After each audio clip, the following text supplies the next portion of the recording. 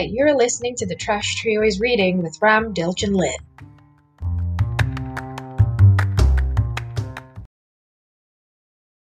Think about your favorite genre. To you, which author is the master of that genre?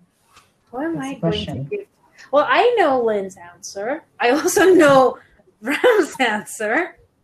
Yeah. Wouldn't you? But I will What ask about yours? this to Ram. Let's just talk about yours then. I mean, why not? No, let me guess first. Okay, the question is think about your favorite genre. To you, which authors is the master of that genre? Mhm.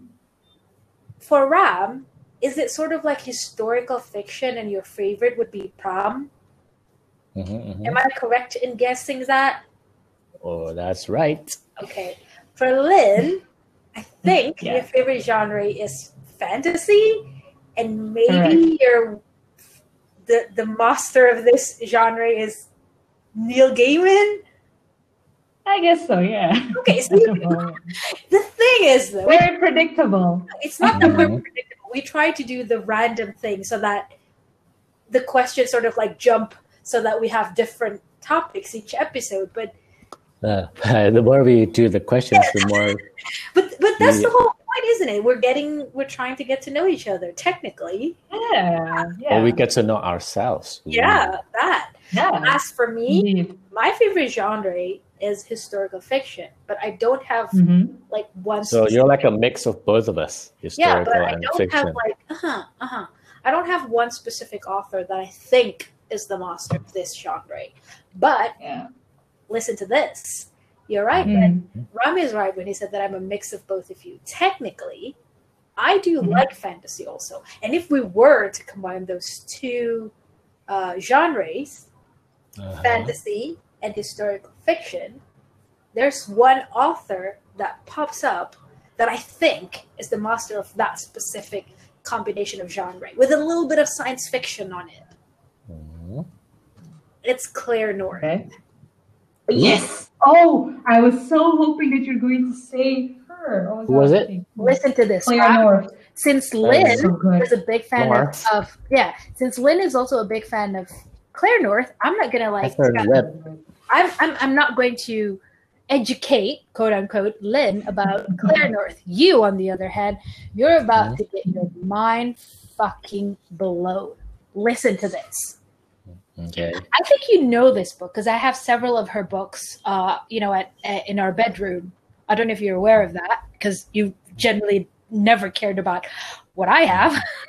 But anyway, I have a couple of her books. I've read probably 4 of her books. Listen to this. The first book from her that I've read is The First 15 Lives of Harry August. I think that there's a fantasy aspect to it, right? I mean, the concept definitely. of someone repeating their lives over and over again, right? Mm-hmm. Anyway, it's super cool. It'll fucking blow your mind. And then the second book that I read from her was The Sudden Appearance of Hope, which is also good because the thing is, that book was published in 2016, right? So that's like 4 years ago. But the world that was in that book, that is so much like the world we're living right now. The way we use apps, the way everything is connected with one apps and another. It's crazy. And then the instant gratification. Yes. Oh, yes. Thank you. Thank you for bringing that up. I almost forgot about that part. And then the third book from Claire North that I read is Touch, which is so fucking mind-blowing that I cannot even put into words how great Touch was. It was so... The thing is, when you first read the book, you knew that it was going to be epic. You knew that this book was going to be epic. But you are not prepared for the amount of sadness it will bring you as the book ends. Like, you didn't expect the character, because the main character doesn't have a name as far as I'm concerned. Like, correct me if I'm wrong, but I don't think... you don't necessarily know if the character is like a he or a she, because it's never elaborated. But the moment you read that book, you knew that it was going to be epic. But the thing is, you didn't expect that kind of ending. First of all, the ending is out of this world. Second of all, the effect it has on you as it ends, it's I know this sounds not convincing because I kept just saying like, oh, this is so good. But honestly, man, with books, you don't really know how good it is until you actually make the time and read said book. And by the way, as for Touch, Ram, I actually have the paperback. So if you're interested, you could read it. And then the last book from Claire North that I read was The End of the Day, which is kind of good, but I think the layout of the book was kind of weird, so it's really hard to enjoy. But then again, once you've read a couple of books from Claire North, you start to realize that that's how she wrote the story. She has this really distinct weirdness. Yeah. If The End of the Day is your first book on Claire North, you probably put the book down and never picked it up again. But I've read 3 of her books before that, so I can really bring myself to read it. But I think for a first book, I would generally recommend The First 15 Lives of Harry August, because that's the most tame, I think. I mean, she has other books that was published long before The First 15 Lives of Harry August, but like, I don't know, because the other books that were published before The First 15 Lives of Harry August was like series, so maybe that took a lot of time to spend time to read it. So if you want to read like a standalone Claire North book, I think you should start with The First 15 Lives of Harry August, because that's the least confusing storytelling that she has, right? Have you read The First 15 Lives of Harry August, Lloyd? I've read like the first 3 that you mentioned, and it's all actually because thanks to Dilch, she recommended The First 15 Lives of Harry August to me, and then I came across. It was awesome. It was so good. It's like really good. I kid you not. And then I came to know The Sudden Appearance of Hope, which I also totally enjoyed. And Touch was also Touch was great. Like, man. Touch was honestly insane. I was okay, but I haven't really read The End of Day, so that's probably going to come in mind. I haven't yet. Who did I have discussion about it? Maybe I. And then, anyways, lot of like, there are a lot of great quotes from her. Oh yeah, this is one of my favorite. This is one of the reason why Touch is my favorite from hers. Because there's this specific quotes that I like from Touch. This is it. Nothing is ever quite enough. No matter who you are, there's always something more to be had, which could be yours if only you were someone else. I don't know. It's just, I don't know. It's, to me, it encapsulates the feeling of being a modern human, especially now more than ever. You know, with the disparage between incomes and whatnot, you know? So, there was this song from a band back in 2005, 6, 7, I don't know. It was, no, maybe 2007 or 8 or 9, back when I was in uni. I think the band is called Manchester Orchestra.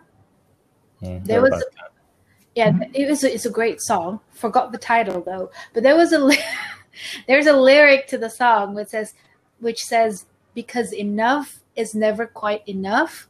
What's enough? I think that was like mind-blowingly cool. And then I read Touch. But it's true, isn't it? Because enough is never quite enough. So what is enough? You know, because especially if you see people these days, they're always, you know, ramping up for something more. They never actually feel like, you know, this is good enough. This is enough. Nobody felt that. There's always something more to be achieved. And then back to the Touch quote, it says that no matter who you are, there's always something more to be had, which is true, as you can see, you know, look around you. And then, which could be yours if only you were someone else. Isn't that the whole situation right now? You look at your friend, or you look at your coworkers, or you look at random strangers that you follow on Instagram probably, and you see that, oh, their lives are better than mine. Could have been mine if I were them. You know, stuff like that. So That's the thing. The social commentary in lots of Claire North's book is wrapped in such a cool way. Incorporated a lot of science fiction theme, fantasy theme. I don't know. I don't even think that's necessarily fantasy or science fiction. Do you think so, Lynn? It's just weird ass thing. It's fiction, but it's like, I don't know how to say it. Like I don't know if there's like a genre that is like a modern, contemporary kind of fiction, because it really is just like the modern setting with like an element of science fiction or fantasy too. And I think it's really interesting because you can totally see that this is either happening or will happen. Oh, so yeah, that's it. So yeah, I mean, I think that's like what makes the book very attractive. Of course, aside from like the way she writes, because it's just unique and brilliant. But other than that, I don't know. It's just so appealing, and you felt seen when reading that book. I don't know if you know what I'm talking about, but I guess like what Dilch said earlier with like very relatable quotes, I guess you can like kind of like, wow, she actually puts my thoughts to words. Exactly. So that's what makes how the book's amazing. And you know, yeah, I gave The Sudden Appearance of Hope a 4 out of 5 star. But now that I went back to my Goodreads page and I was looking through the quotes from that book, remember, this book was written in 2016, but like a lot of the quotes are like, you can totally use it right now. Look, for instance, I'm going to read you one. The internet gave us all the power of speech. And what did we discover? That victory goes to he who shouts the loudest, and that reason does not sell. Isn't that what's happening right now? Look at that. And then this one. It's just money, he replied. It's just paper. It's time, I said, sharper than I'd meant. It's the means to purchase time. It's the cost of a new bed in a hospital, a solar panel on a roof. It's a year's salary for a tailor in Dhaka. It's the price of a fishing boat, the cost of an education. It's not money. It's what it could have been. So it's always in the first person narrative. Not necessarily. No, it's because it's the dialogue of the character. Yeah, it's a dialogue. Yeah. Okay. Yeah. All right. It says here that she's a fantasy, adventure, and science fiction novelist. So maybe it's a mixture of three, but not historical in a way. Yeah. Not really sure, but the first 15 Lives of Harry August. First 15 Lives of Harry August. Yeah. That's proper historical fiction with a little bit of fantasy. But it's the ending. Oh God, no! Wow. Genuinely. I can't put it to wow. Amazing. The cover looks interesting and convincing. Oh, yeah. No, seriously. You don't, for this particular books, don't judge the book by its cover. Just trust our word for it. What does that mean? Like, just read it. I mean, like, listen, Lynn and I read this book like years ago. Back when life was all rainbows and lollipops and whatnots and unicorns farting rainbows and whatever. With a little sprinkle of phrases here and there, but no, nothing that we cannot deal with. Look at us. We're still super, super awed by this book. And like I said last episode, I a lot of the time I associate the word beautiful with something sad, right? True, in all technicality, all 4 books that I've read from Claire North ended in a way that kind of sad. Oh yeah. But it's more than just it being sad that I loved it. It's the journey of reading it. It's so good. Like, I'm not going to hit on All the Light We Cannot See because I love that book also. But even All the Light We Cannot See has some parts in the book that when I read it again, I would probably like just skip it. All 4 books that I've read from Claire North, nah, man, I ain't skipping no page. Nuh-uh. Okay, interesting. Yeah, Got me kind of sold on that one.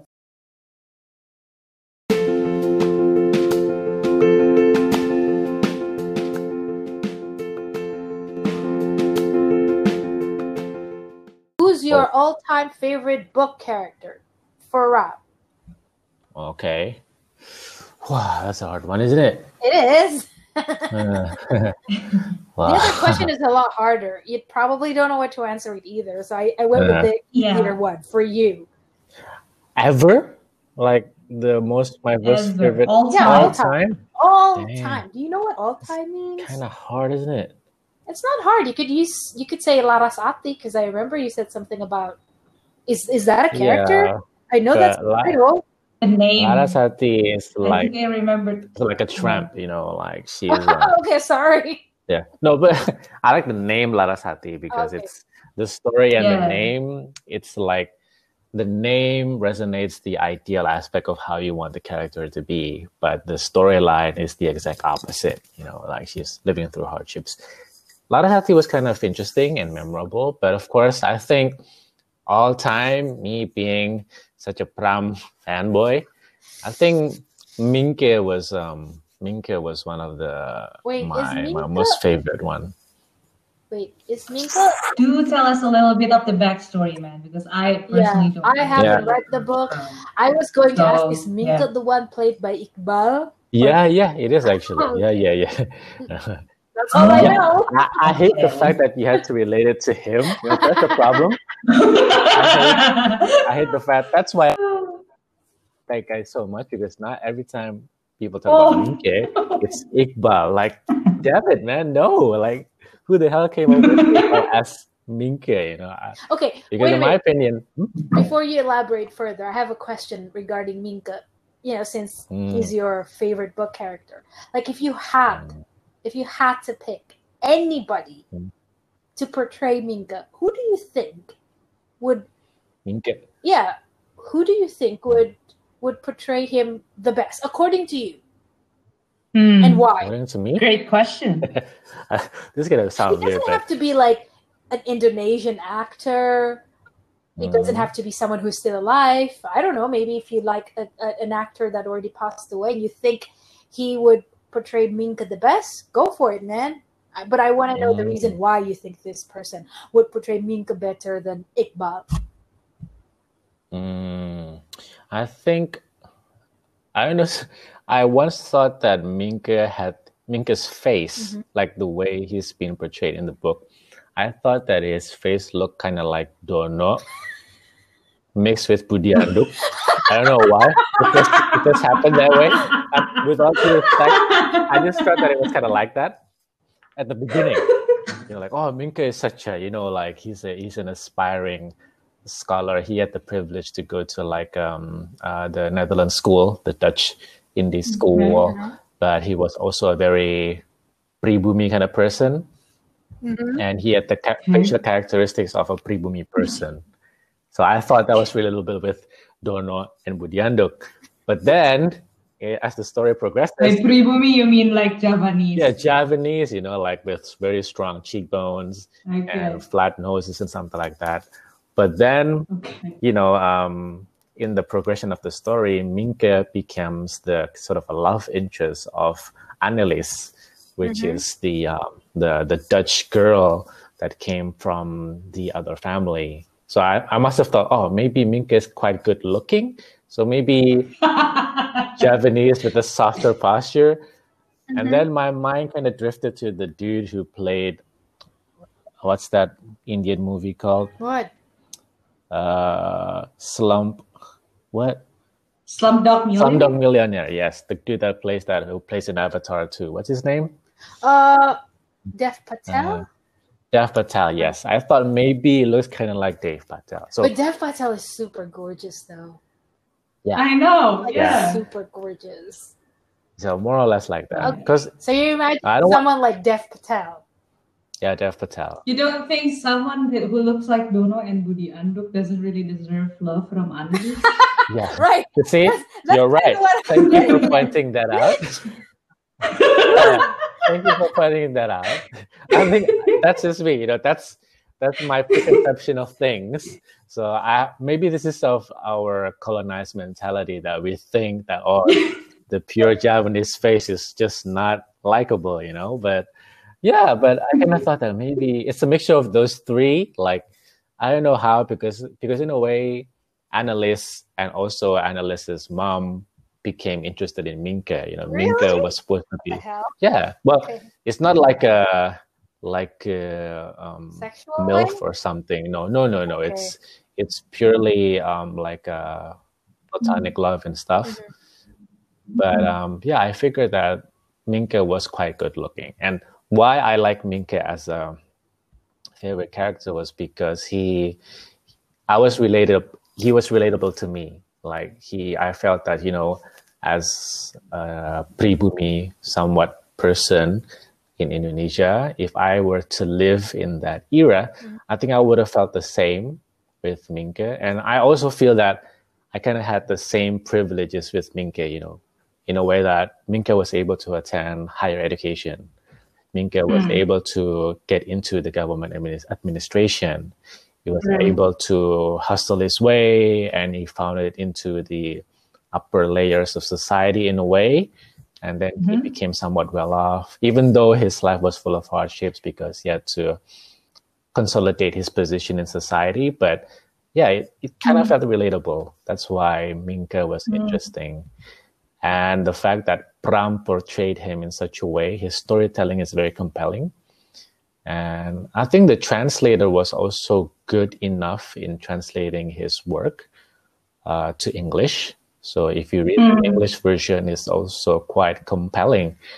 But of course, the Indonesian version is even more compelling because you get the context and you can really feel like the dust, the panorama, the scenery of that era. And Minke, being a kid among these white people, you know, trying to consolidate his place. I think that's why he's memorable to me. Yeah. And then who else? Memorable one would be...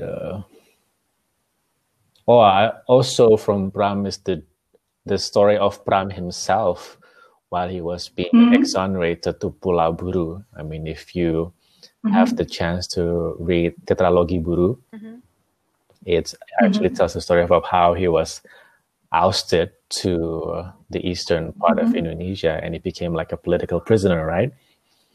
And then he would compile stories from his friends, so from his fellow inmates.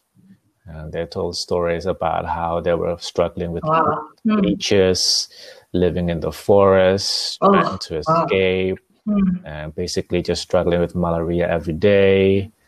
They were struggling and missing their family so much. But when they got back to meet their family, everything changed. Like they don't know who their family is anymore. And their family doesn't know who they are anymore. So it's kind of weird. They want to go back, but once they get back, everything becomes awkward. So that was also interesting. The way he portrays them was like, oh yeah, I think this would be me if I were posted too long. I mean, if I were posted in like a decade or something, I came back to Indonesia and meet my family. You will not be ousted though. Yeah, I kind of felt like that sometimes, you know, like, I don't know if they'll feel really what? Like,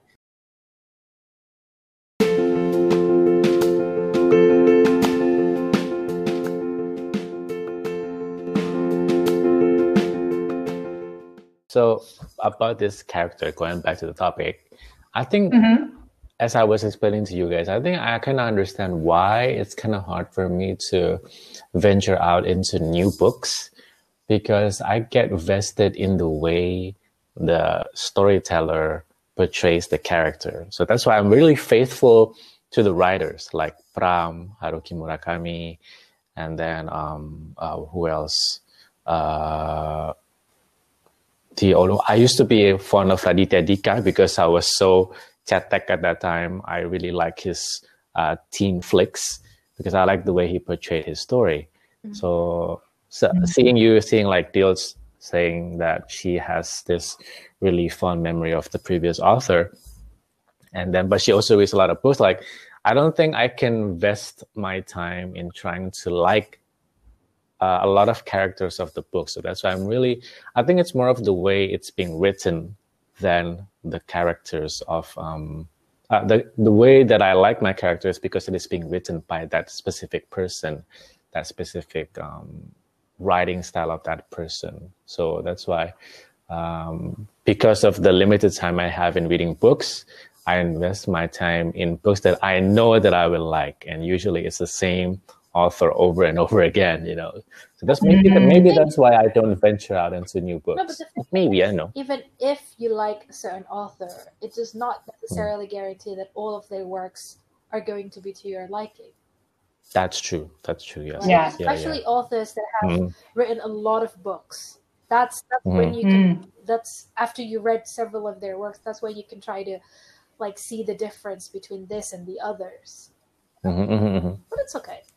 I totally get what you mean, because I think one of the reason I decided to, going back to Claire North, one of the reason why I decided to read The Sudden Disappearance of Hope was because I knew it was written by Claire North. I just read the first 15 Lives of Harry August, and I generally like that book, so I just assumed, probably her book is going to be something that I would like also. Yeah. But and thankfully, it did become one of my favorite books. But like, I don't think it's necessarily always going to be like that for other authors, Yeah. So yeah, thank you for being pretentious once again in this episode. I truly appreciate you sticking out your. Well, why? I was truly appreciate the fact that you really, really stick to your guns about. Yeah, but you guys should really try to buy a thin book of Fram. No, that's the thing though. I don't like.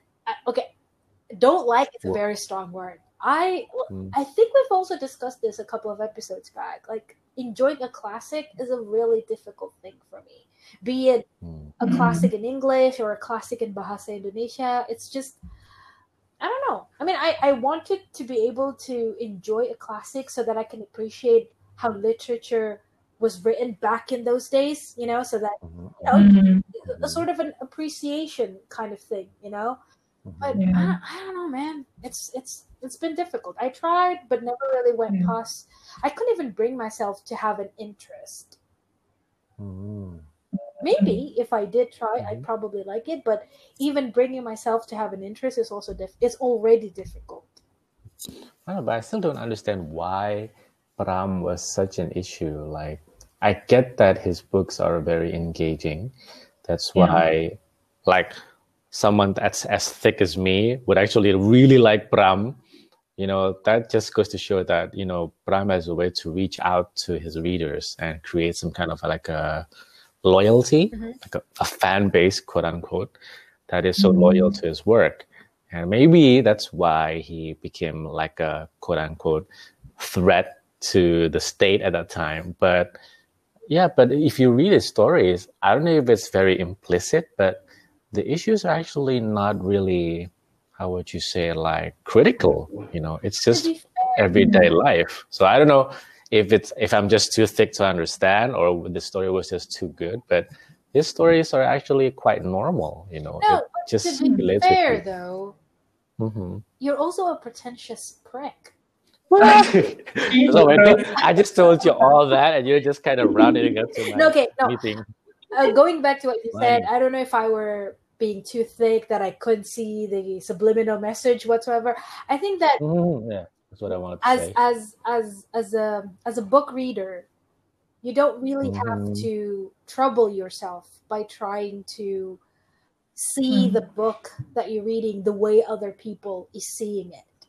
Right. I mean, if there is a subliminal message in said Pram books, for example, and say you're too thick to notice that, it doesn't matter if you can't see it, as long as you get to enjoy it when you're reading the books. For me personally, I don't bother myself.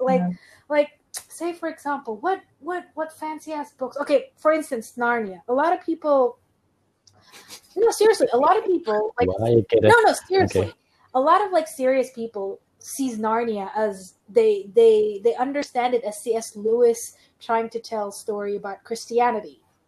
With Aslan being the personification of Jesus, Jesus. Yeah, he died and he rise again, like that.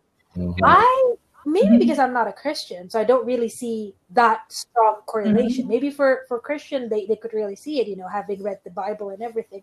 I don't see that. The only thing I can see is that, oh, right, Jesus died and he was risen. Risen. English is not my first language. And it also happened with Aslan because due to the faith of these people, due to the faith of the Narnians and the Pevensies, Aslan had risen again, right? And there are other examples that people pointed out in several of the other Narnia series. I generally don't bother myself with that. Not because I don't want to know about the Christianity aspects of that book, assuming there is, but because for me, reading a book is about engaging with the story.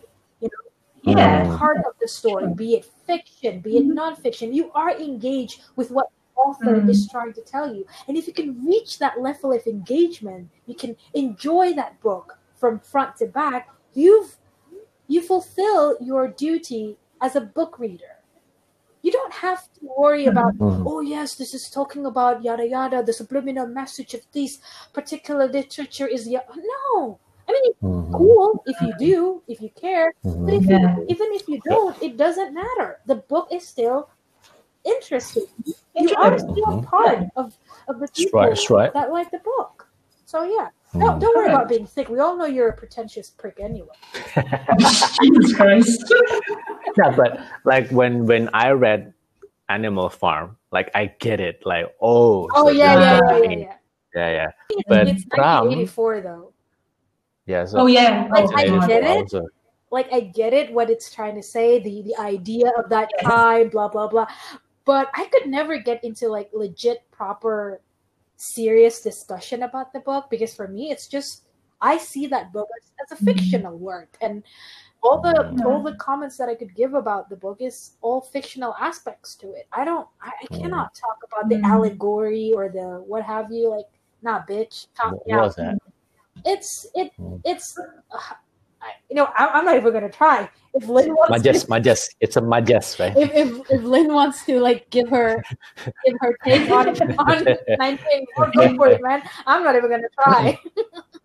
No. Well, the thing is, for me, I think it's because again, I'm also not cultured. I don't really read classics and stuff, but I get to read 1984 because of like this class I need to take about North Korean society and politics. So the professor actually started with like, maybe you should try to read this book just as like, light reading, and also like this is light, quoting from Ron Weasley, of course. But anyway, and then I was like, oh, well, it's a fiction book, so it's definitely more interesting than like the journals.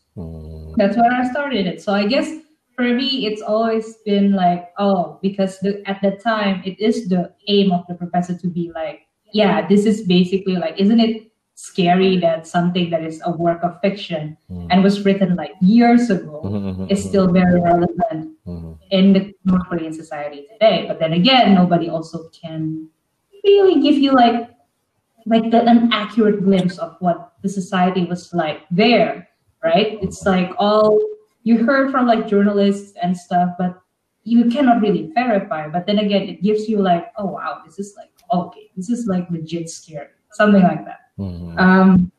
Yeah, and I guess there's also this one thing. I don't know if Dilch remembers, but we actually took this one course. I forgot what the name of it was, but the professor with that professor that is young and like Professor Byun, I think. Yeah, that's his name. I don't remember. With the black glasses. Yes, that guy. So the thing is, like, I think he really likes that IR book from Cynthia Weber, which I also would like. I mean, like, that's probably like as academic as I can go. Okay. Like, it's a very good book for like an intro to IR theories, basically, because they relate each paradigms to to movies. And at the time, do you remember that we get to watch Lord of the Flies in class? Yes. Because it illustrates realism. Yep. That was. See, like, that's the thing. I never got into that kind of theory, like realism. There were four, right? They're like a realism, liberalism, constructivism, and structuralism. I don't know. There's like a few of them actually. But the thing is, yeah, the book actually, I think the textbook that they use is actually far easier to read rather than like the other IR textbooks. Like I think Ram mentioned like why nations fail, and so I was like, oh, I can't. But anyways, that was actually a really good intro because like people don't really get like this abstract things, and then they try to kind of like explain it in a visual way with the movies. And then in the book, they kind of just like reviewed the movie and showed you like, hey, this is like the elements of the theories that you can find in the movie. And Lord of the Flies is actually also from a book, right? So I get to read the book. It was eerie, and I actually really, even though it's eerie, I actually liked it. It was interesting. I could never bring myself to read it. Yeah, it was a bit gory. Probably will haunt me in my sleep. Yeah. Or in my waking days. Lord of the Flies. It makes me feel very hollow after I read it. Ooh. But as we were watching the movie in class, I remember I was Googling about the book and the movie to know how it actually pans out because I don't want to be taken by surprise. Yeah. But anyway. Yeah. But yeah, I mean, the thing is, like, for me, I think, it's great if you can actually learn something from it, like, especially if it is the writer's intention to kind of like criticize the society or kind of like reveal something that people don't really realize of like what's happening actually in the world. But yeah, I totally agree that it doesn't mean that if you don't necessarily get that means you're not a real fan. Yeah, using air there you go. So yeah, again, right? So it's like you're just a reader. You just enjoy reading the story, and that's it. You are able to engage with the story. It means that you've done your part as a book reader. You have engaged with the author because reading their work is engaging with what was before something that were in their brains, and now it became a sort of product, and you are part of that product for reading it.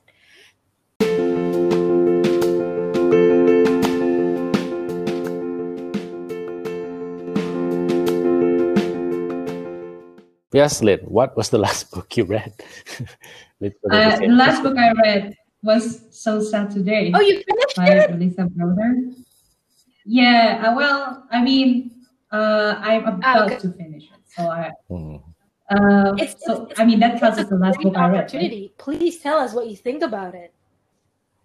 God damn it. I just didn't know that it would be so explicit. It is, right? Like, sexually explicit. I had no idea. Again, let me throw an homage to our previous episode. When I thought about explicit, when I read The Subtle Art of Not Giving a Fuck, I was expecting that kind of explicit. Yeah. Oh God! Honestly, here's the thing. I mean, when you said explicit at the time, I was like, oh yeah, like just whatever, right? Just say it, kind of thing, like a fuck it or whatever. But this is like sexually explicit, right? Specifically sexually explicit. That's like probably the most sexually explicit book I've ever read in my life. So I was like, wow, okay. But I mean, it's interesting still, and I kind of like as I read these collection of essays, it makes me feel like, wow. I mean, like, you get at least like a glimpse of how this person thinks, and you kind of like understand why they feel broken, So, and then it kind of like translates to how they make choices in life, and you just you were like, oh, okay.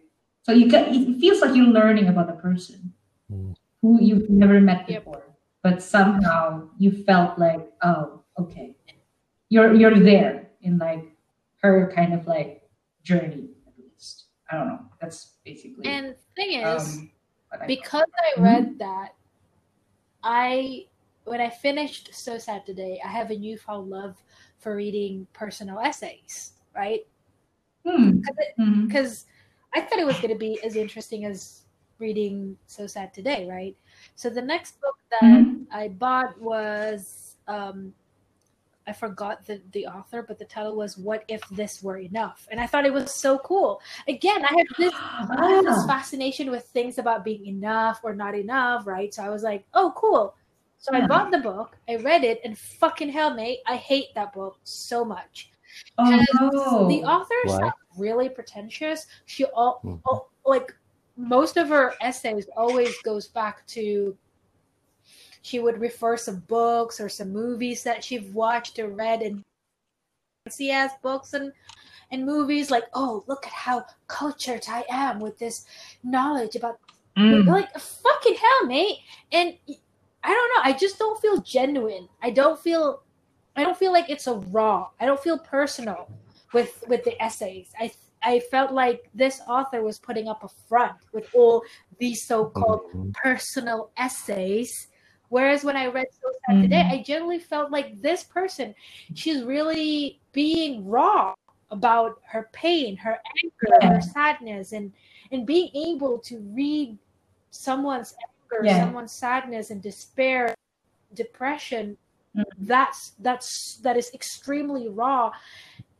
It is so comforting, and especially when I read So Sad Today, it was around the time when I was first diagnosed with depression, right? So I really, really felt connected to her, her frustration, her anger, and I felt like I felt seen, So, that's why I genuinely love that book. And I always kept on telling people, like, if you're uncomfortable with things being extremely explicit, like, don't even consider this book, man. Because even as someone who loves explicit words, I found myself like not blushing out of embarrassment, blushing like, dang, girl, this bitch has no filter whatsoever. I know. This bitch just went to town with all the explicit words available for her to use. Like, good for you. Like, her fantasies and all were just like out of the world. I'm like, fuck hell, man. Get a I'm legit appalled. Like, whoa, okay. So is this book only relatable to women? Just out of curiosity. I haven't read the book, that's why. I don't know, man. I don't know, man. But I think unless... How is it written, though? Is it an essay written by her or written by a group of people? Yeah, by her. Yeah, it's like it's like a diary, like a biography, but it's being broken down into essays, and it doesn't go in a chronological order, But it's so she kind of like in every essay she kind of like talks about a certain issue from her standpoint. It's divided by themes. Yeah. It's like, here's the thing. It's like I almost felt like when I read it, it's like a blog entry. There it is. Okay. So he just ramble about things, and then suddenly everything just comes to like this one conclusion of things on why she started with like certain sentences, like, I don't like this, but, or like, I know this is wrong, but, and then she kept like mentioning like certain bits of like either what's happened to her, like her experiences before, and what she felt about things, and then it's like in the end you kind of like felt like, oh, okay, this is what she's trying to say, this is what she's trying to express, So again, with that question, like, is this a book for women? Here's the thing. I don't even know if there's like a woman or a man's perspective to things. I just felt like it's bullshit. I felt like, I don't know, maybe it actually is true for some people that there are like differences in how you kind of like perceive things based on their gender. But for me personally, my whole life, it's always been like, for me, I'm just like human, Like, I just felt like, well, this is me trying to understand another human being. So I don't necessarily like feel like, this probably would cater better to men, or this would probably be catered better to women. I sometimes don't really know how to answer that question. For me, it's just, for me, it's like an experience of just getting to understand another person. And I think it's more universal rather than, like, I don't know if there's like a division on it, like whether men would enjoy it better or women would enjoy it better, but maybe that's just me. Mm-hmm. I'm not sure, but I don't know what about you, Dilch, because you read the book as well. I don't know. I think as a general rule, you'd probably relate more with the book if you've experienced what she experienced when she wrote that book, or when she wrote part of the essays. Like I said, I relate so well with, some of her essays in that book. Because when I read that book the first time, I was going through a lot of stuff. Like, I know something is wrong with me mentally, but I can't really put into words because I'm not qualified to diagnose myself. So I was just, drowning in this anger of, I know something is wrong, but what the fuck is wrong with me? Why the fuck am I feeling these emotions that I can't put into words? So by the time I was reading the book, whenever she felt angry, I felt like connected with her anger. Like, bitch, I see you. And then I got diagnosed, and then I went on medication, and I went through like, do I take my medication? What if I got addicted? Blah, blah, blah. All these very, very foreign emotions, all these roller coaster ride following to eventually I took the medication, and I felt that I did get better because of the medication. So when I read her stories, and they were part of her stories before she was diagnosed, after she got diagnosed, she changed her medication because this medication made her feel like this, like this, like this. I felt like I've experienced this. I felt so connected with that. So that's why I like this story, because like Lynn said, it's very refreshing to connect to someone, even though you don't know them personally. Yeah. Especially in moments of your life that you don't really understand very well. Like, you understand sadness because your loved one passed away. You understand sadness because your relationship faded out. You understand happiness because you got the job that you want or whatever.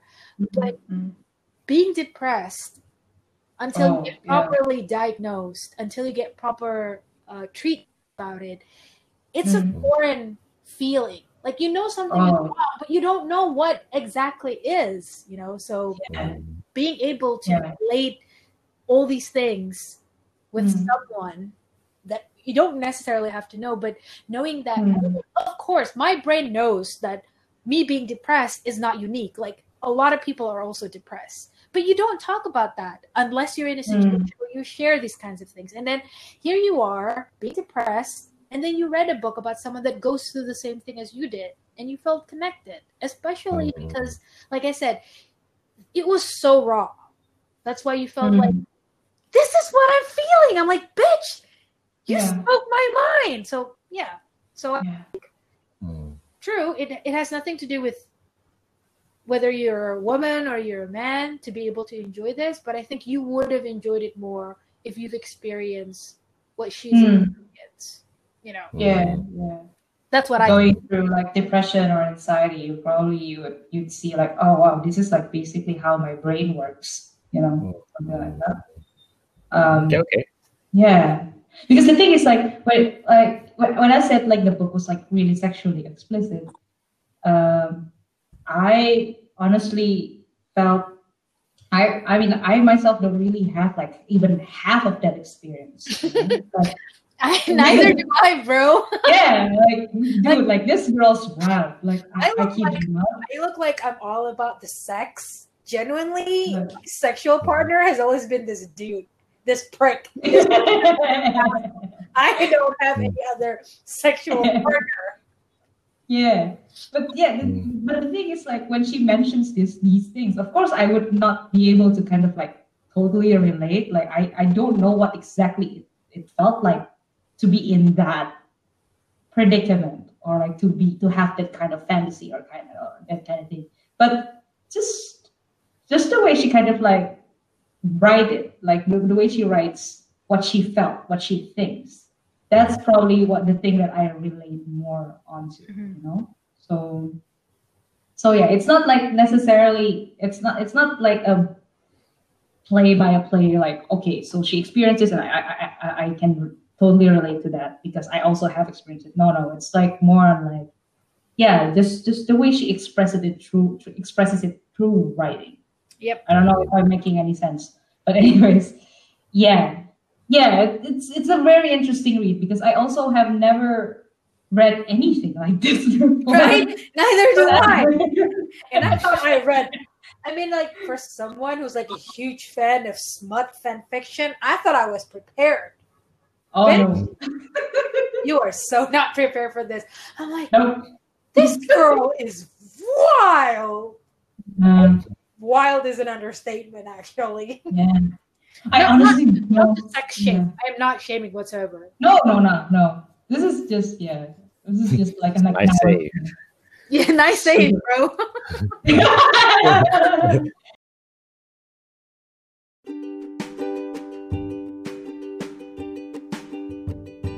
That's it. That's the end of the episode. I hope you guys enjoyed it. And don't forget to check the books that we've talked about in the episode. It's all in the show's notes. And stay home and read. Bye-bye. Soju in Semarang. Oh, this one, specialist soju Semarang. And I would tell you, like it's no halal soju. It's legit soju. That was what I was going. No. This halal soju thing that's the thing that I was gonna tell you about. Did you guys know there is a halal soju? And I was like, what the fuck?